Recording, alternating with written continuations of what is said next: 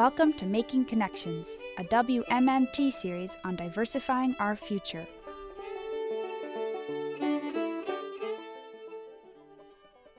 On July 18th, WMMT and Appalshop hosted a roundtable discussion called Germany and Appalachia, Perspectives on Economic Transition in Coal Communities. For our Mountain Talk tonight, we've got a recording of the discussion for you. Germany is well known for its historical reliance on coal mining and recent transition to other energy sources, such as renewable energy. Dr. Timon Wehner, an energy expert and researcher based at the Wuppertal Institute for Climate, Environment, and Energy, based in Berlin, Germany, joined us to share insights on Germany's energy transition in general, and specifically about the phase-out of coal, structural change, and transformation in German coal communities. Dr. Wehner was joined by leaders working on economic transition in Central Appalachia, including Mountain Association for Community Economic Development's Vice President Betsy Whaley and Eric Dixon with the Appalachian Citizens Law Center. Coal mining has been a crucial piece of Germany's power generation.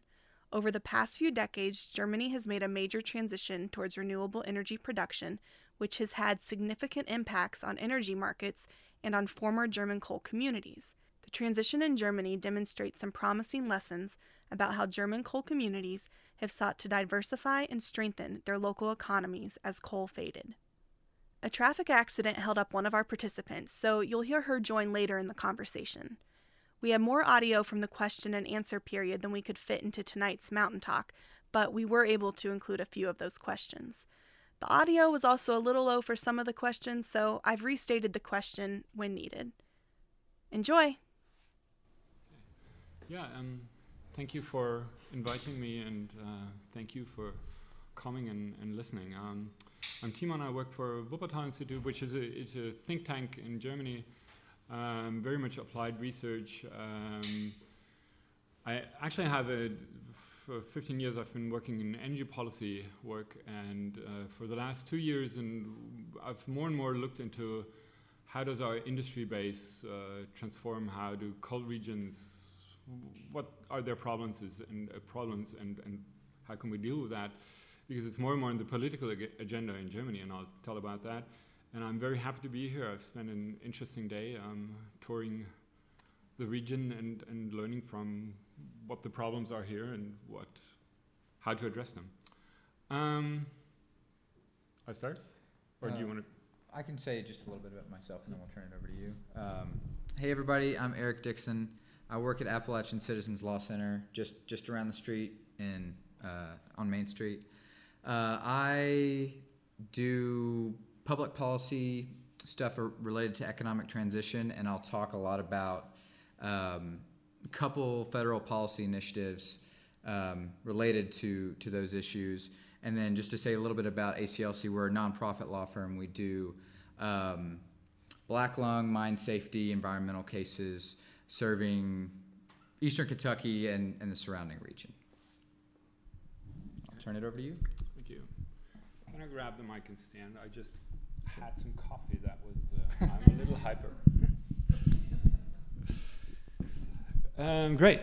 I want to present two things to you, and I'll make it brief so that we have time for discussion. One thing is I'm going to talk about, the first thing is about the energy policy and the energy transition in Germany, and it's just going to be brief because it gives a background of our discussion why we look at coal.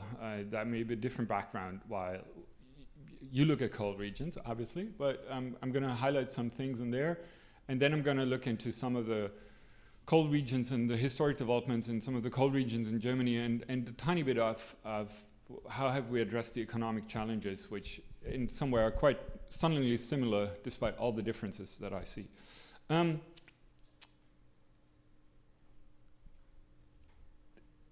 don't know how familiar you are with the German energy transition, but I've heard the story of, hey, in 2011, Fukushima, the nuclear power plant exploded, and suddenly you Germans got scared, and basically you turned around, and it's like, yeah, the thing blew up, Merkel got scared, and you decided, hey, let's as quickly as possible get out of nuclear and get rid of it, and without thinking, you turned around with your energy policy. And I've really heard this in Germany from foreigners and abroad, And I just want to make the point, no, that's not how it happened. There's many things you can say about Angela Merkel, but she's not a very emotional person, and not discussing the other details of that. The point is that our energy transition is rooted in a much longer process. And my personal view of where is that rooted is in something where we basically shared experiences, at least the older people in the room. It's the oil crisis. And this is a childhood memory. It's not me, but that's my childhood memory of, I learned bicycling on an inner city highway in Munich where I grew up because we had car-free Sundays. We cut down on our on our oil use by once a month not using cars in the whole country. And since then, I mean, we don't have the car-free Sundays anymore. My son had to learn cycling somewhere else. Although for me, that was a great experience as a kid, as you can imagine. But we've gone to, since that, the early 70s, we've gone to energy efficiency and renewables quite stringently. And I see a lot of similarities if you look at how much research we spent, the countries. What I find an interesting turning point or an interesting milestone is in 2000, in the year 2000. That is from 1990 till 2016, the amount of renewable energy we use in the electricity for electricity production. And in 2000, a new law was installed in Germany that's called the feed-in tariff, where it basically says, if you build up a wind farm, solar farm, biomass, whatever, you're allowed to feed the electricity into the grid, and the utility has to buy it at a certain rate. And that price is made so that you, as the owner of that electricity power plant, you make 5, 6, 7% of interest over 20 years. They have to pay you for 20 years. And as you see that picked up, we came from 4% of renewables in our electricity grid to now over 30% renewables today. And it's really a dramatic growth if the green stuff is biomass and then the bluish thing is wind. And there's, despite we're not a very sunny country, there's a whole lot of solar in Germany too.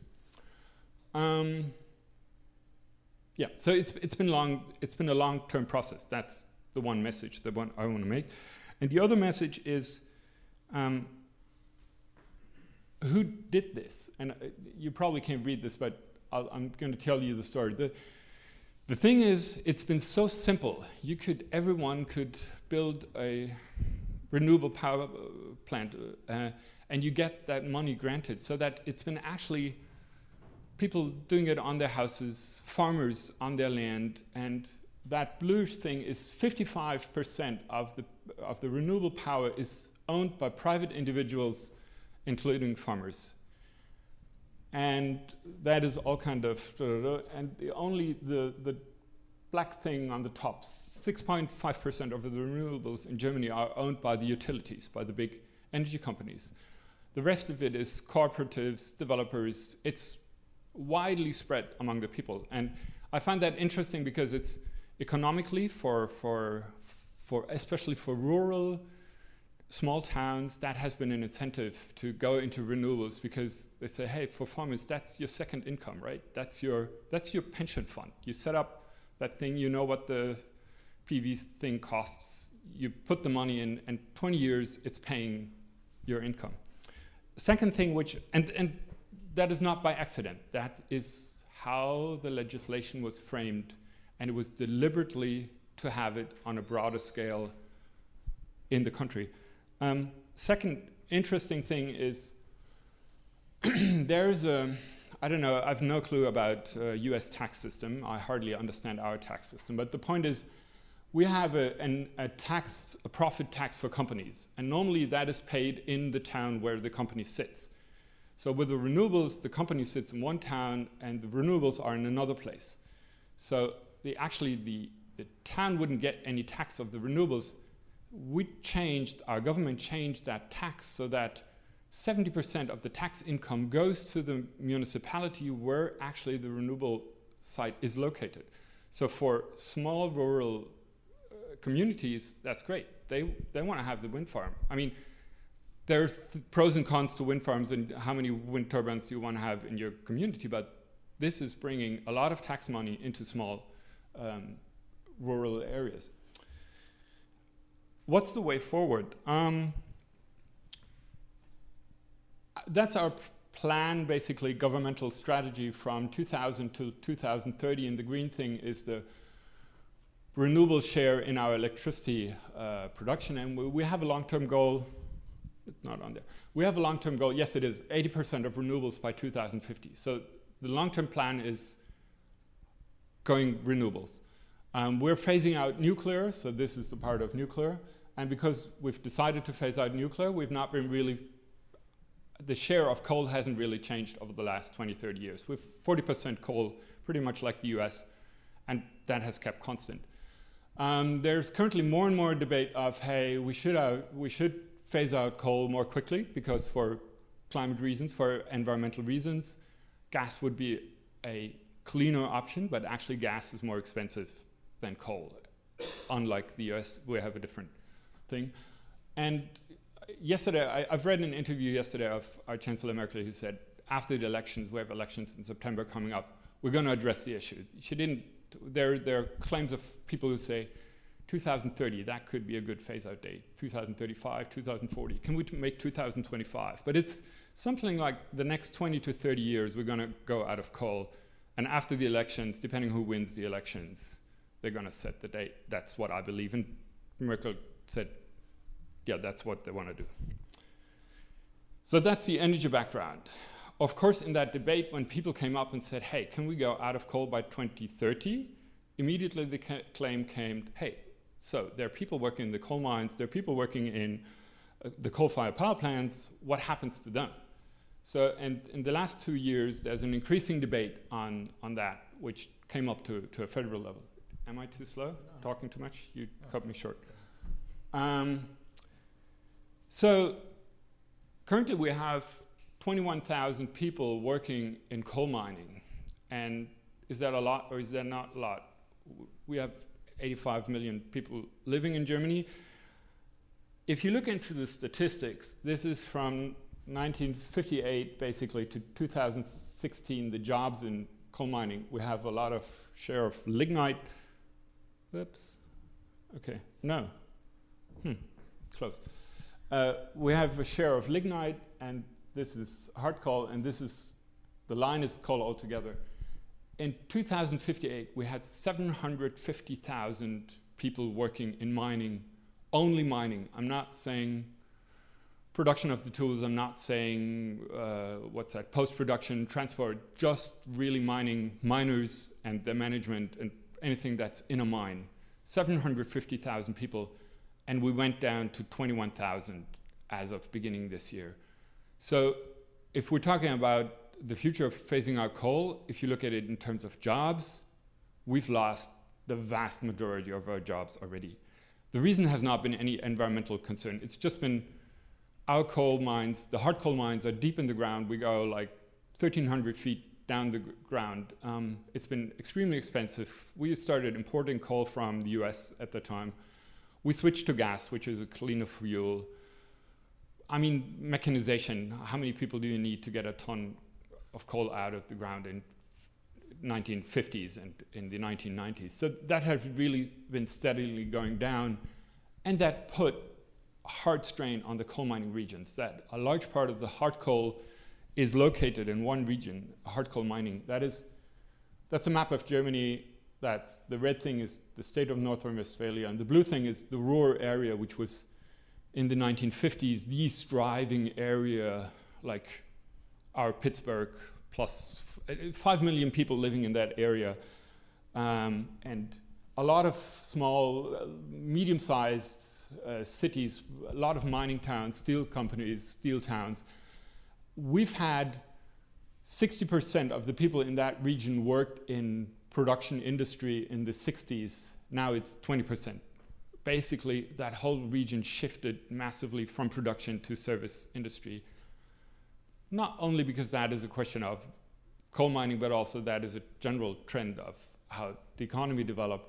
But it's not been easy for the region. There is a fairly high share of unemployment still, despite all the efforts we put into that.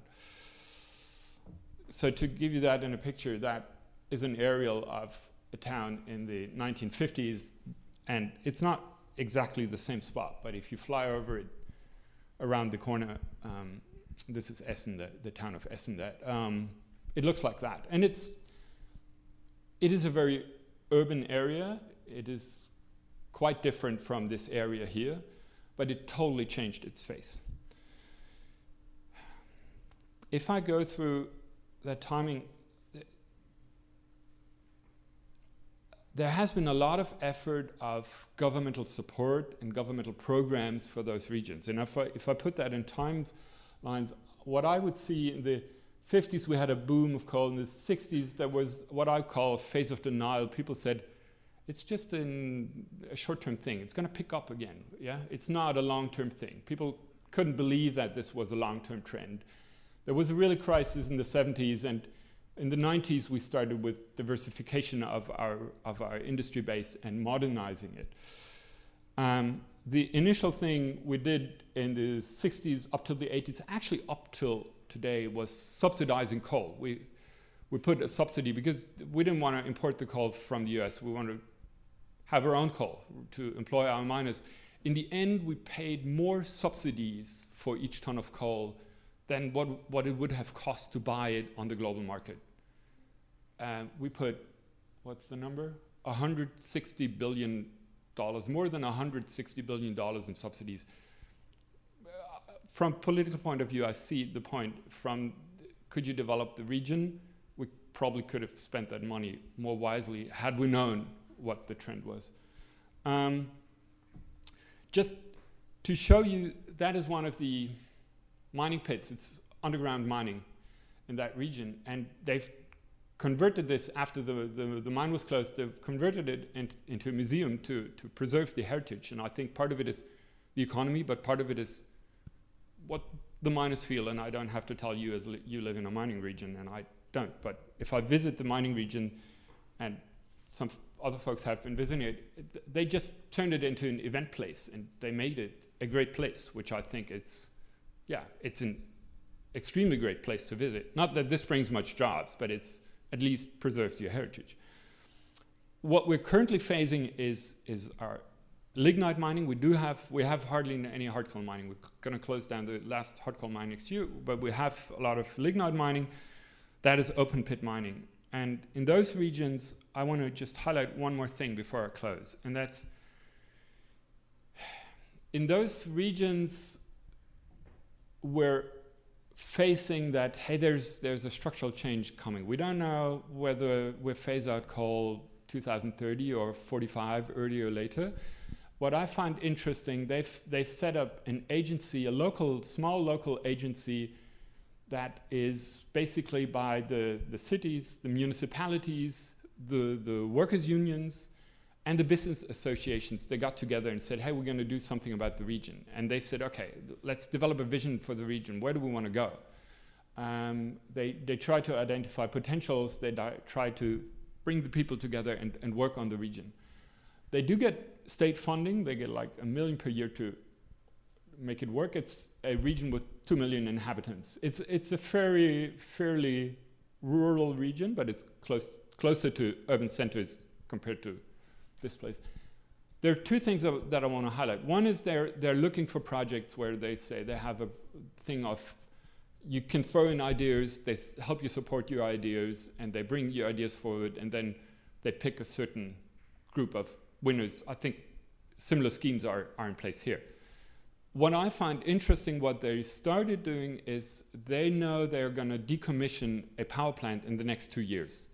And knowing that, normally our process would be, okay, they're going to decommission the power plant, they let it sit there for 10 years, then maybe the company has money to tear it down, or maybe it's in 20 years they tear it down, and then you have some ruins and whatnot, and nobody does anything with the spot.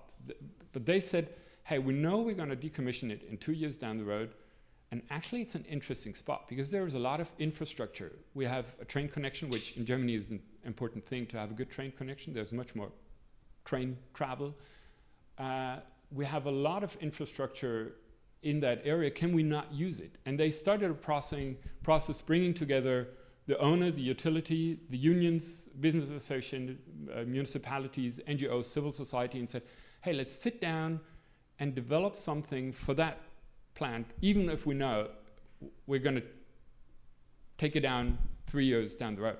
And I can't tell you how they achieved, but I found it interesting, their way of forward-looking and saying, we know what's going to come. Let's sit together with different people and make the most of it. I had a conclusion slide which I skipped. I just want to say thank you for letting me talk, and thank you even more for letting me visit the region and hear what the things are that you experience. And I don't know how many differences or similarities you see to what is happening here, and I'm just looking forward to the discussion. I enjoy, I'm a scientist, I suck up information from other people. I want to learn as much as I can, and I hope that this at least helps you to think new ideas. That would be my dream, that have a fruitful exchange. Thank you.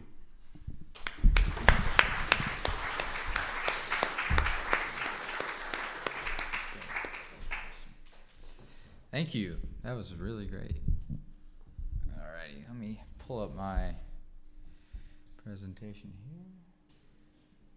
Alrighty, cool. So, as you all, as Elizabeth said at the beginning, we had a couple other speakers lined up for you tonight, which we hoped would give a more holistic sort of look at all the different things that are happening related to economic transition in Central Appalachia and Eastern Kentucky right now, because there are a lot of really exciting things that are happening. So what I'm going to talk about is just one piece of that. And the piece that I was going to talk about here is the federal policy piece, which is the sexiest, I know. So I'm going to talk to you a little bit about two federal policy initiatives that aren't really energy policy. They're related to the transition happening in coal communities throughout the country, not just Appalachia, but initiatives that are in place right now and that are also sort of being reproposed in Congress to assist communities struggling with the decline of the coal industry here in Eastern Kentucky all the way to coal communities out west. So the story that I'll sort of talk about will be very familiar to a lot of people in this room because you have been players in the story yourselves, because both of these initiatives really originated from communities in Central Appalachia who were talking about these ideas related to mine reclamation and community and economic development in coal communities for a number of years. And then those sort of ideas and discussions became actual proposals. And they really started to take shape in 2015 when multiple local governments throughout the region passed resolutions proposing these policy ideas. They weren't proposed on the federal level yet, or they weren't bills yet. There was some discussion in Washington about them, but it was really the efforts of people throughout this region who passed these resolutions and demonstrated support for them. Many of those people are in this room. Many of those local elected officials are in the room who have been big champions of these proposals. Letcher County and Whitesburg both passed resolutions in support of these proposals. Letcher County was the first county in the country that did that, and almost 30 local governments and representative bodies throughout the Central Appalachian region, across West Virginia, Kentucky, Virginia, and Tennessee, all passed these resolutions saying, hey, federal legislators, this is something we want you to introduce in Congress and make a reality. And they're also, I think, because of the leadership of local people, they've been bipartisan things. So both of these issues are issues that our congressman here in Eastern Kentucky, Congressman Hal Rogers, who's a Republican, has really, really championed and been a leader on. And there are also initiatives that a number of Democrats have supported, and that President Obama also had proposed and supported back in 2015. So the first one I'm going to talk about is related to mine reclamation, the Reclaim Act, and the second piece is called the Power Initiative. So first, I'll talk a little bit about this mine reclamation thing. So there are it will cost over $10 billion to reclaim all of the abandoned coal mines throughout the country. It'll take over $500 million just to reclaim the ones here in Kentucky, and that's really a lowball estimate. So, I mean, people who live in eastern Kentucky know about abandoned coal mines. They impact people's, they're sort of a public health concern. They're also an impediment to local economic development, and they're also an opportunity. They're a problem right now, but they're also an opportunity to create an economic asset. And what do I mean by that? So people in the region wanted to take this federal money and employ people to clean up these abandoned coal mines and actually create economic projects on the sites once they're cleaned up. And these coal mines can be anything from like abandoned strip mines to high walls to streams that are polluted by abandoned mines. And the idea, again, is to sort of have an immediate economic impact, employing former coal miners and others who have actually, earth-moving skills to reclaim these sites, and create cool economic opportunities once that sort of economic shot in the arm has played through. So that was sort of the original idea and proposal, and after some organizing happened, these proposals actually became a bill called the Reclaim Act, which is still in Congress, and I'm going to talk about the status of it here in a second. So it was first introduced last year, and it would take $1 billion of existing money. This is money that's not taxpayer money. It was collected from a per-ton fee on coal mining. So this is money that's come from the coal industry over the past 40 years, and the idea is to take this $1 billion that's sitting idle in D.C. and disperse that to states for the benefits that I just talked about a minute ago. It was introduced last year, gained a number of co-sponsors. It was reintroduced this year. It is a live proposal right now. When it was reintroduced, it was kind of weakened. But there was really, really good news a couple weeks ago. The bill passed through committee, which is a huge, huge victory, and the bill was strengthened. And we can talk a little bit about that in the Q&A if you'd like. But it's now at a point where this stronger version of the bill, which, again, the main sponsor is Congressman Hal Rogers, who represents Eastern Kentucky. There's also a version in the Senate, 2 different versions in the Senate. One of them is sponsored by Kentucky Senator Mitch McConnell. One is sponsored by West Virginia Senator Joe Manchin. And we're sort of at a point now where this version that just passed through the committee will go to the House next. And so we need to... that's one of sort of my asks of you all, is to continue to spread support for the bill in Eastern Kentucky. But, if you have folks in the surrounding region, we really, really need to continue to gain support for the bill as it heads to a vote in the full House. There's another related initiative, and I won't dive too much into this, but it was basically an idea to pilot this mine reclamation idea, an idea to pilot the Reclaim Act. And I just wanted to sort of, just so folks know, because word of this hasn't really, really gotten out, $90 million was appropriated in 2016 for this idea of reclaiming coal mines and creating economic opportunities on them. And again, the organizing efforts and the leadership here was a big part of that. So that $30 million came to Pennsylvania, Kentucky, and West Virginia. And that amount was actually, it was upped to $105 million last year, which was another huge victory. And then this year, Trump has actually, in his budget, proposed to eliminate this pilot, which is distressing. But the budget that has been recently proposed by Congress, not by the president, but by Congress, has it at $75 million. So that's a good sign, but I think we want to continue to watch that.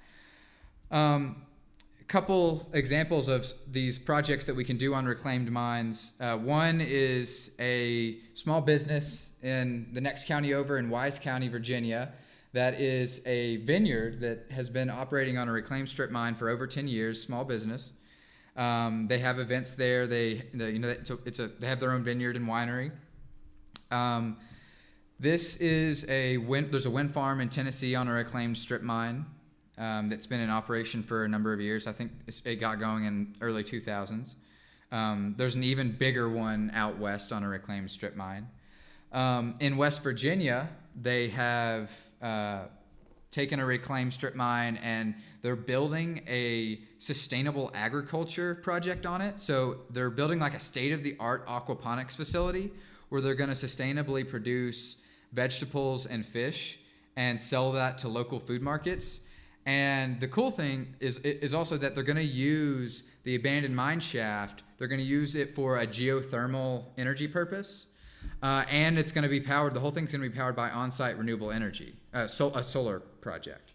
So this is in the works right now. This is a picture of a former coal miner in West Virginia who's already sort of getting going on some of the agriculture stuff on site. And this is a Coalfield Development Refresh Appalachia project, if you've heard of that organization.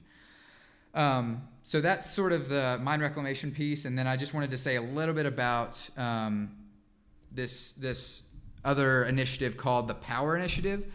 So it's an initiative that really is just general community and economic development investment dollars specifically for projects in communities struggling with the decline of the coal industry. So if you have an awesome idea for a community or economic development project, like there has been funding over the past few years and people are continuing to fight for more of that investment, so that, you know, I would encourage you to keep that in mind if you have a proposal. There's a hotel redevelopment project on Main Street here in Whitesburg that got a grant through the Appalachian Regional Commission as part of this money. And this, again, was one of the initiatives that was included in the resolutions that these local governments had passed. A $65 million appropriation was made in 2016 by Congress. That was increased to $85 million in 2017, last year, and that's just in the Appalachian Regional Commission, which is like a redevelopment agency that focuses on Appalachia. And also the EDA stands for the Economic Development Administration. That's kind of self-explanatory. And again, this is money just for communities struggling with the decline of the coal industry. Trump has proposed to eliminate this in his proposed budget. Again, very distressing. Because there's really a lot of momentum that has been gained over the past few years, and I think it's something that we really want to continue. And just to give you a status update, this is really hot off the press. Last week, Congress kind of came out with their proposal on this. The ARC budget includes, and this is just a proposal, it hasn't been passed yet, but it does include $50 million for the Power Initiative, which is really Power Initiative just through the Appalachian Regional Commission. So that's really, really great news. That is... Congressman Hal Rogers has definitely had a big role in fighting for that as well. We don't know about the Economic Development Administration budget yet, but this is something also we really, really want to watch and make sure that we tell our legislators and our Senator McConnell would have a big role. He's had a big role in supporting these in the past, and we want to make sure that his support for the ARC and for economic development stuff in coal communities continues. So that's basically just an overview of those two initiatives. I think we were hoping maybe that our two other speakers who are trapped in traffic would have showed up by now. It doesn't seem like that's going to be the case. So Liz, do you have anything, or do you want to just open up for Q&A? The first question in the Q&A was about coal mining in Germany in the 70s. The audience member said that most people remember that there was October War in 73 and that there was an oil embargo, OPEC preventing oil to come to the U.S., and wanted to know if there was a similar thing happening with Germany in the 1970s, since there was a resurgence of mining in the coal mining areas of the U.S. from 73 and the years after that. First you'll hear the reply, and then Maysid's Betsy Whaley was able to join in on the discussion. There was a similar thing in 73. That's what I said. The Car-Free Sundays was our reaction to when we didn't have enough oil because there was the OPEC, not bringing oil. Interestingly, there was not the reaction of let's increase coal. There has been reactions of course, hey, we got to diversify. At the time, there were discussions also on nuclear, on like long-term gas storage. We don't have domestic gas and oil, or at that time it basically ran out. So we have like underneath caverns for long-term gas storage, oil storage. We made up an oil storage to keep our oil supplies running for 3 months. But basically, I think that's maybe the bigger difference that I see to the energy policies to the US. There has been an extremely stringent policy on, hey, we want to go into energy efficiency. We got to make our houses more energy efficient. We want to use less, and then into renewables. We perceive ourselves as a technology country. We don't have not anymore that many resources. We want to have the technology solution. That would be good. And the idea was, if we develop it for us, potentially we could export it.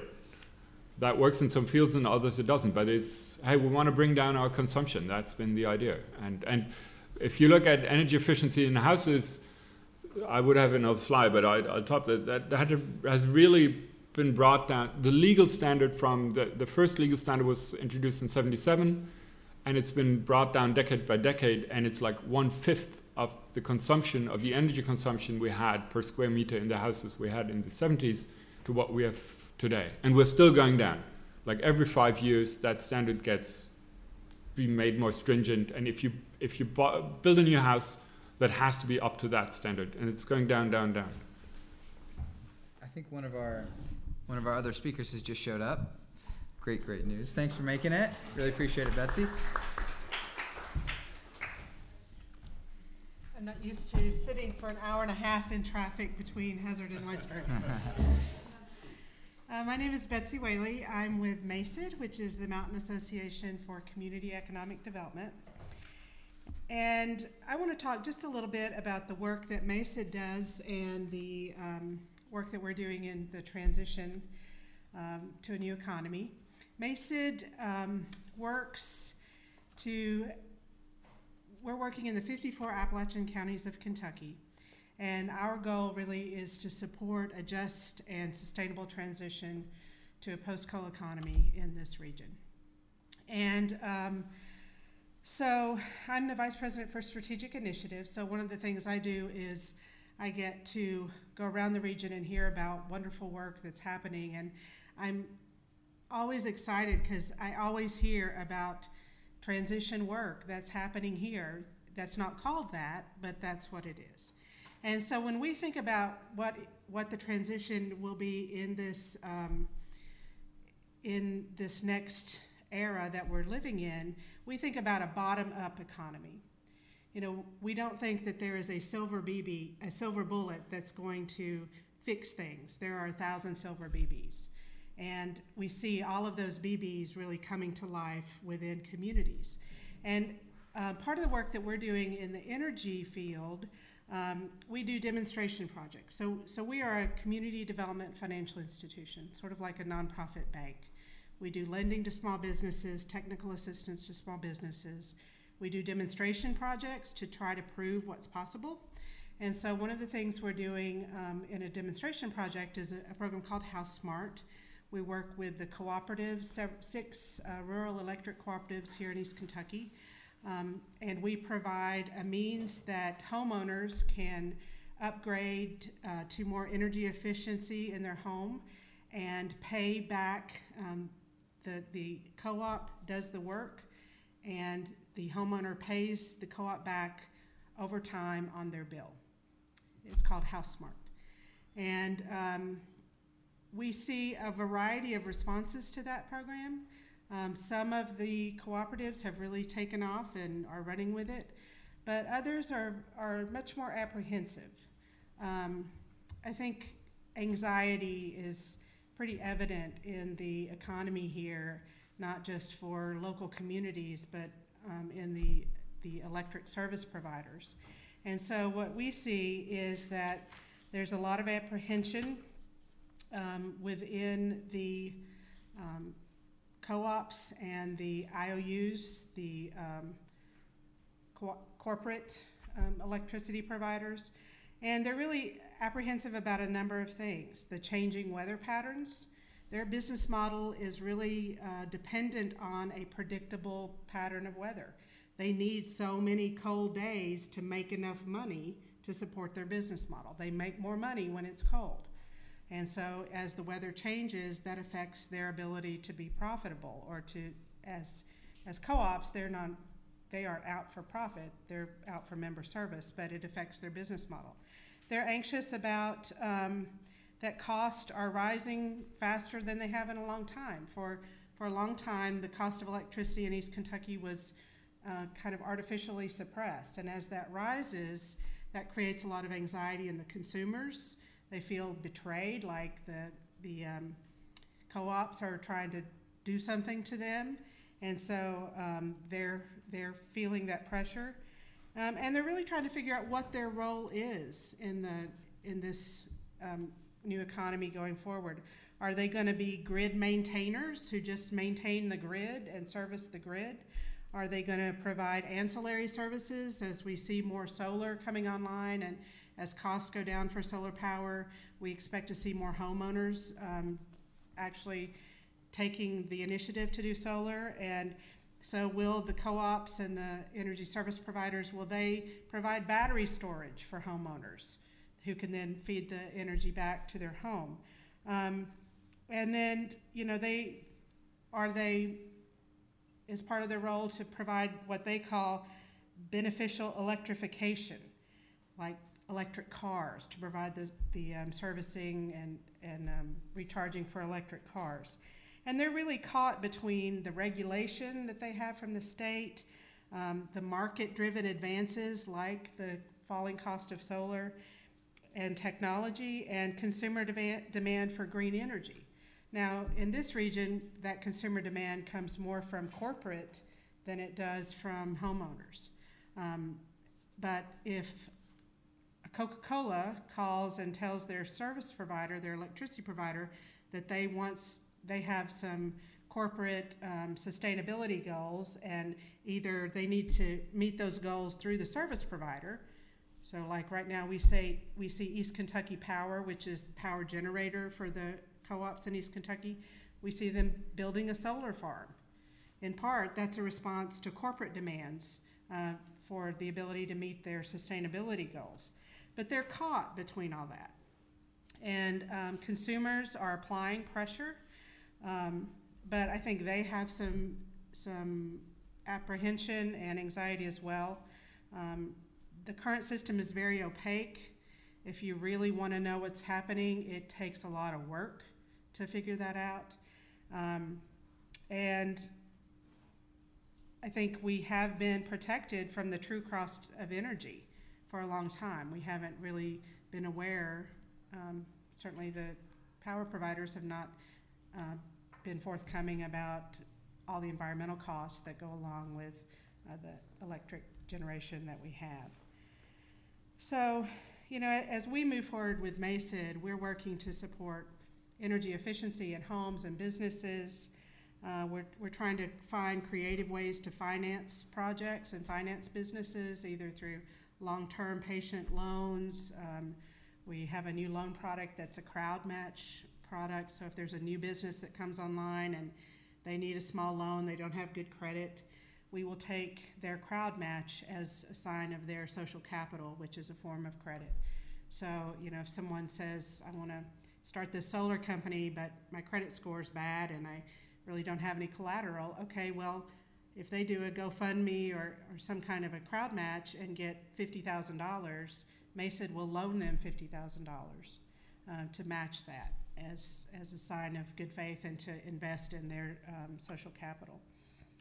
So, and we're also working to increase capacity building in communities to try to help support the organizing of communities to solve problems, to be able to be self-sufficient and draw upon their assets so that they don't have to look outside of their communities and outside of this region for answers to their problems.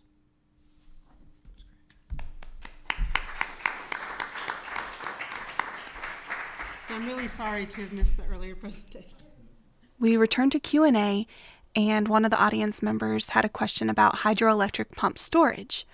He said since there's been discussion in the region about hydroelectric pump storage using underground mine cavities, he was wondering what the status of that was in Germany. Yeah. Funny, I just looked it up when I was here because we've been discussing that. There is actually, as I said, the last hard coal mine that we have that's running, and it's going out of business in 2018.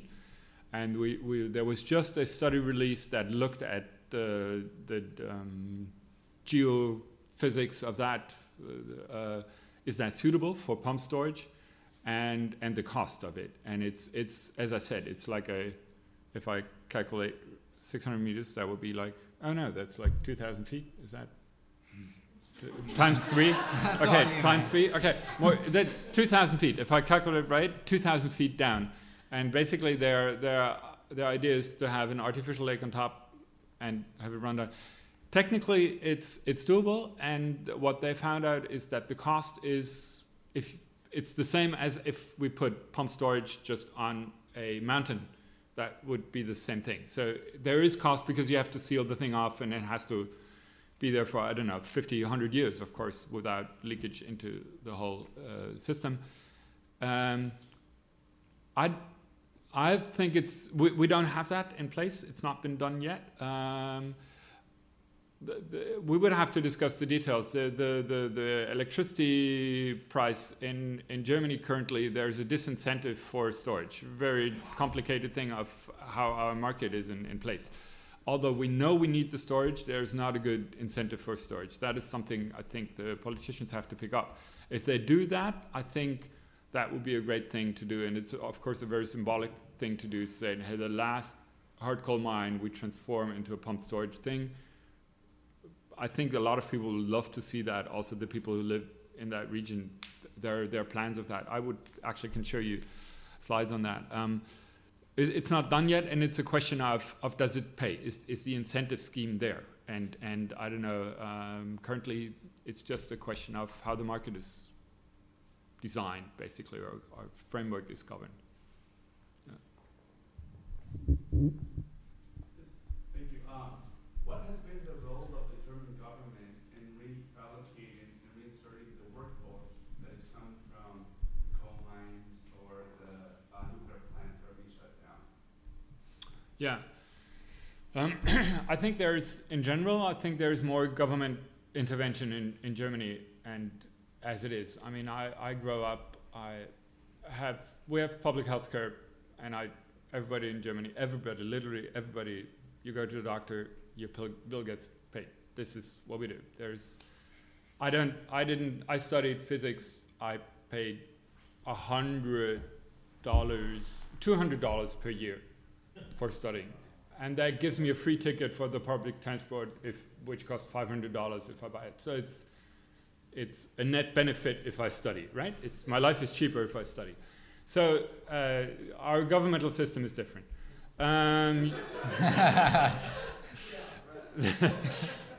So having said that, yes, there has been much more.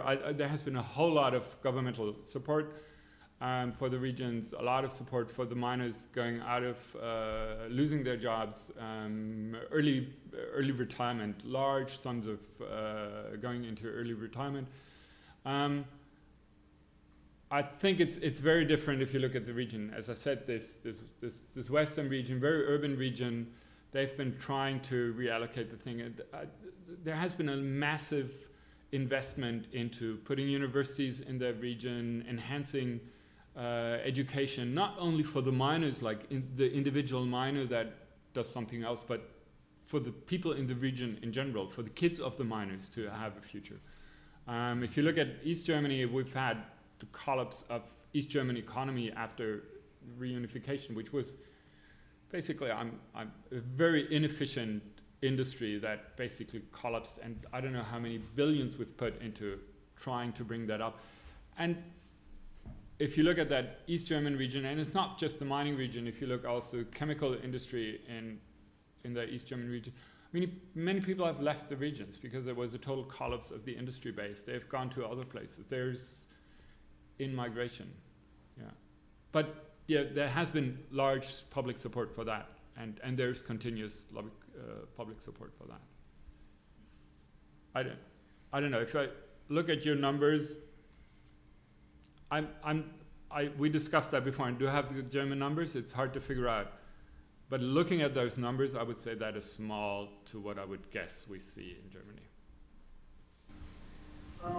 As far as producing energy, I know you had a few different things like biomass and hydroelectric. Right. And I know that there are environmental impacts to all those things. Right. Mining that goes into solar panels and hydroelectric Right. sometimes messes up Yeah. the ecosystem. Right. Is there a reason why you think people are that solar is so popular? Is it the best way to go, or is it a combination, or is there an ideal?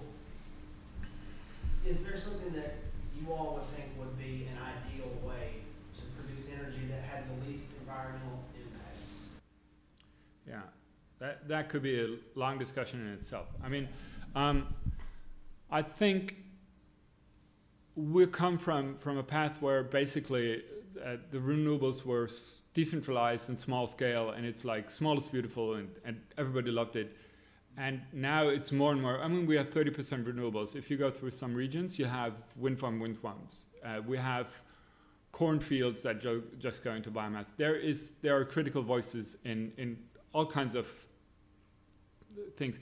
And it's not, I mean, if we're industrialized countries, if we go for 80, 90, 95 or 100% renewables, this is going to be a lot of renewables. This is not small scale. This is really heavy industry. So there has been large discussions of, okay, where can a wind farm go and where can it not go?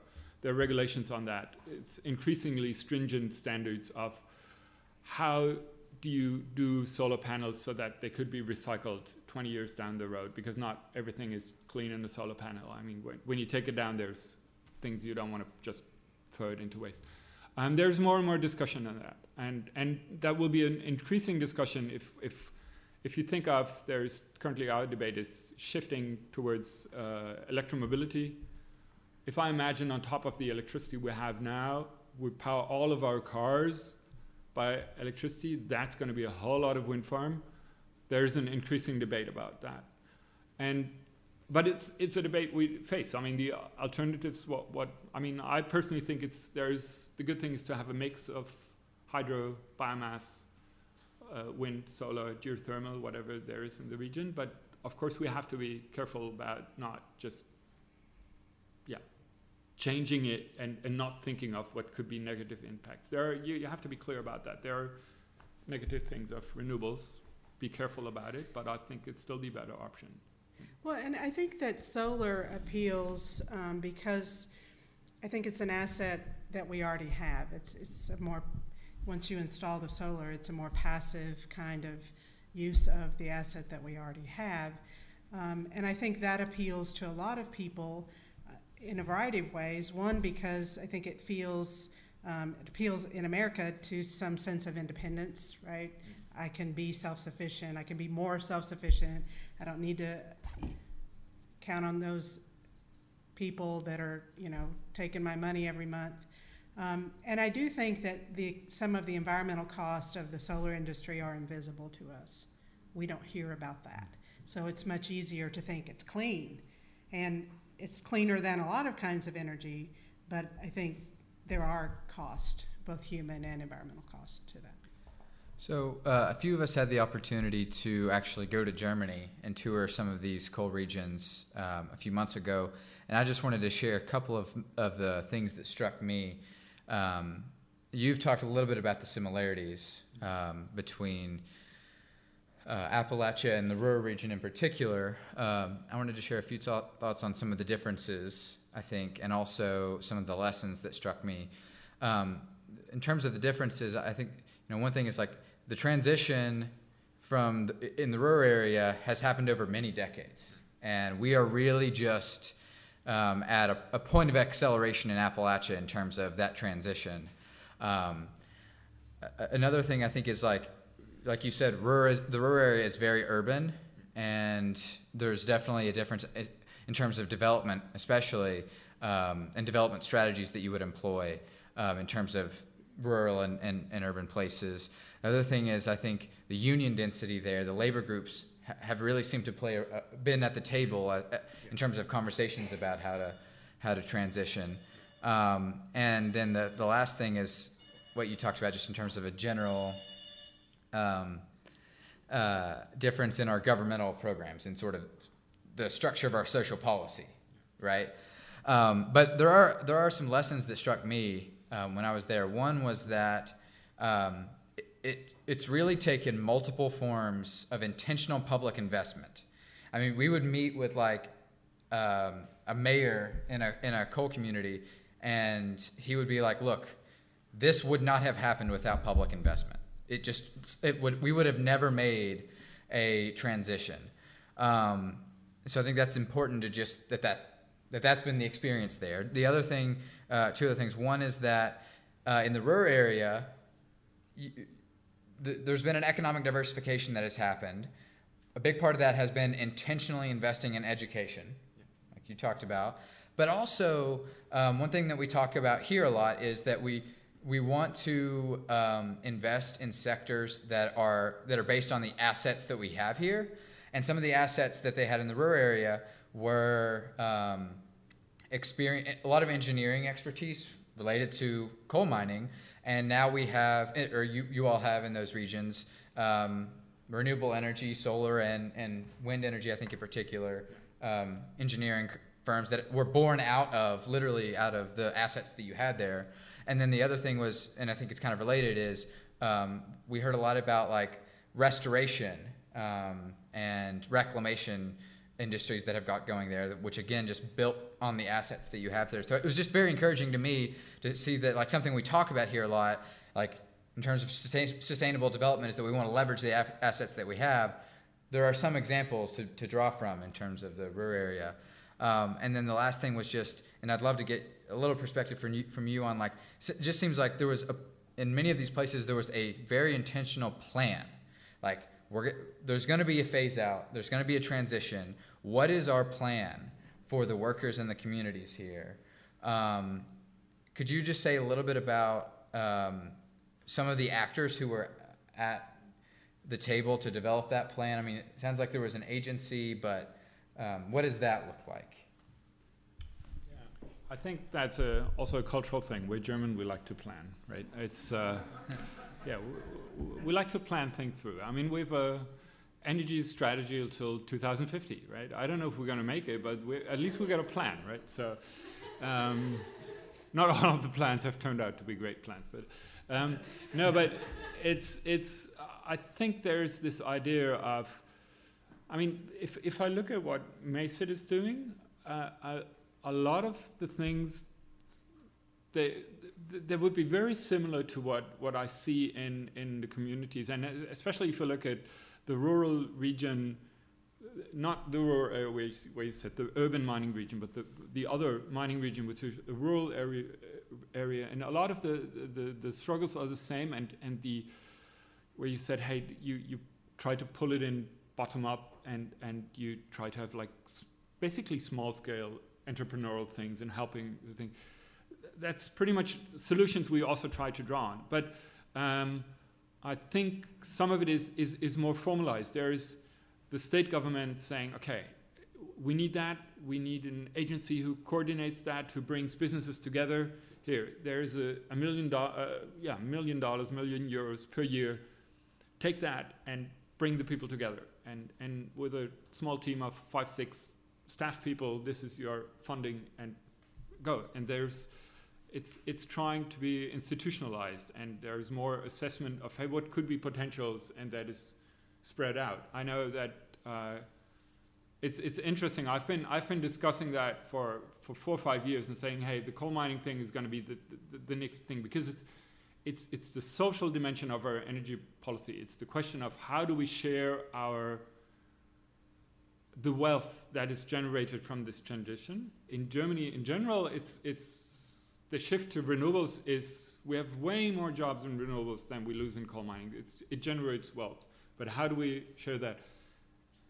The last year, I've had so many calls for proposals from governmental agencies that says, can you write a study on this? We need to be able to make a plan on this. So it's much more, the government is, yes, we got to know how this is working in the regions. We don't have the expertise, but we want to underpin our 50 years or 2050 energy plan with sound regional policy. So, yeah, is that an answer to your question, or did I bypass your question? But yes, there's this approach, I think, yeah. And that does it for tonight's Mountain Talk. I want to send a special thank you out to Nora Lula and the Bowl Foundation, to Mountain Association for Community Economic Development, and the Appalachian Citizens Law Center. I've been your host, Elizabeth Sanders.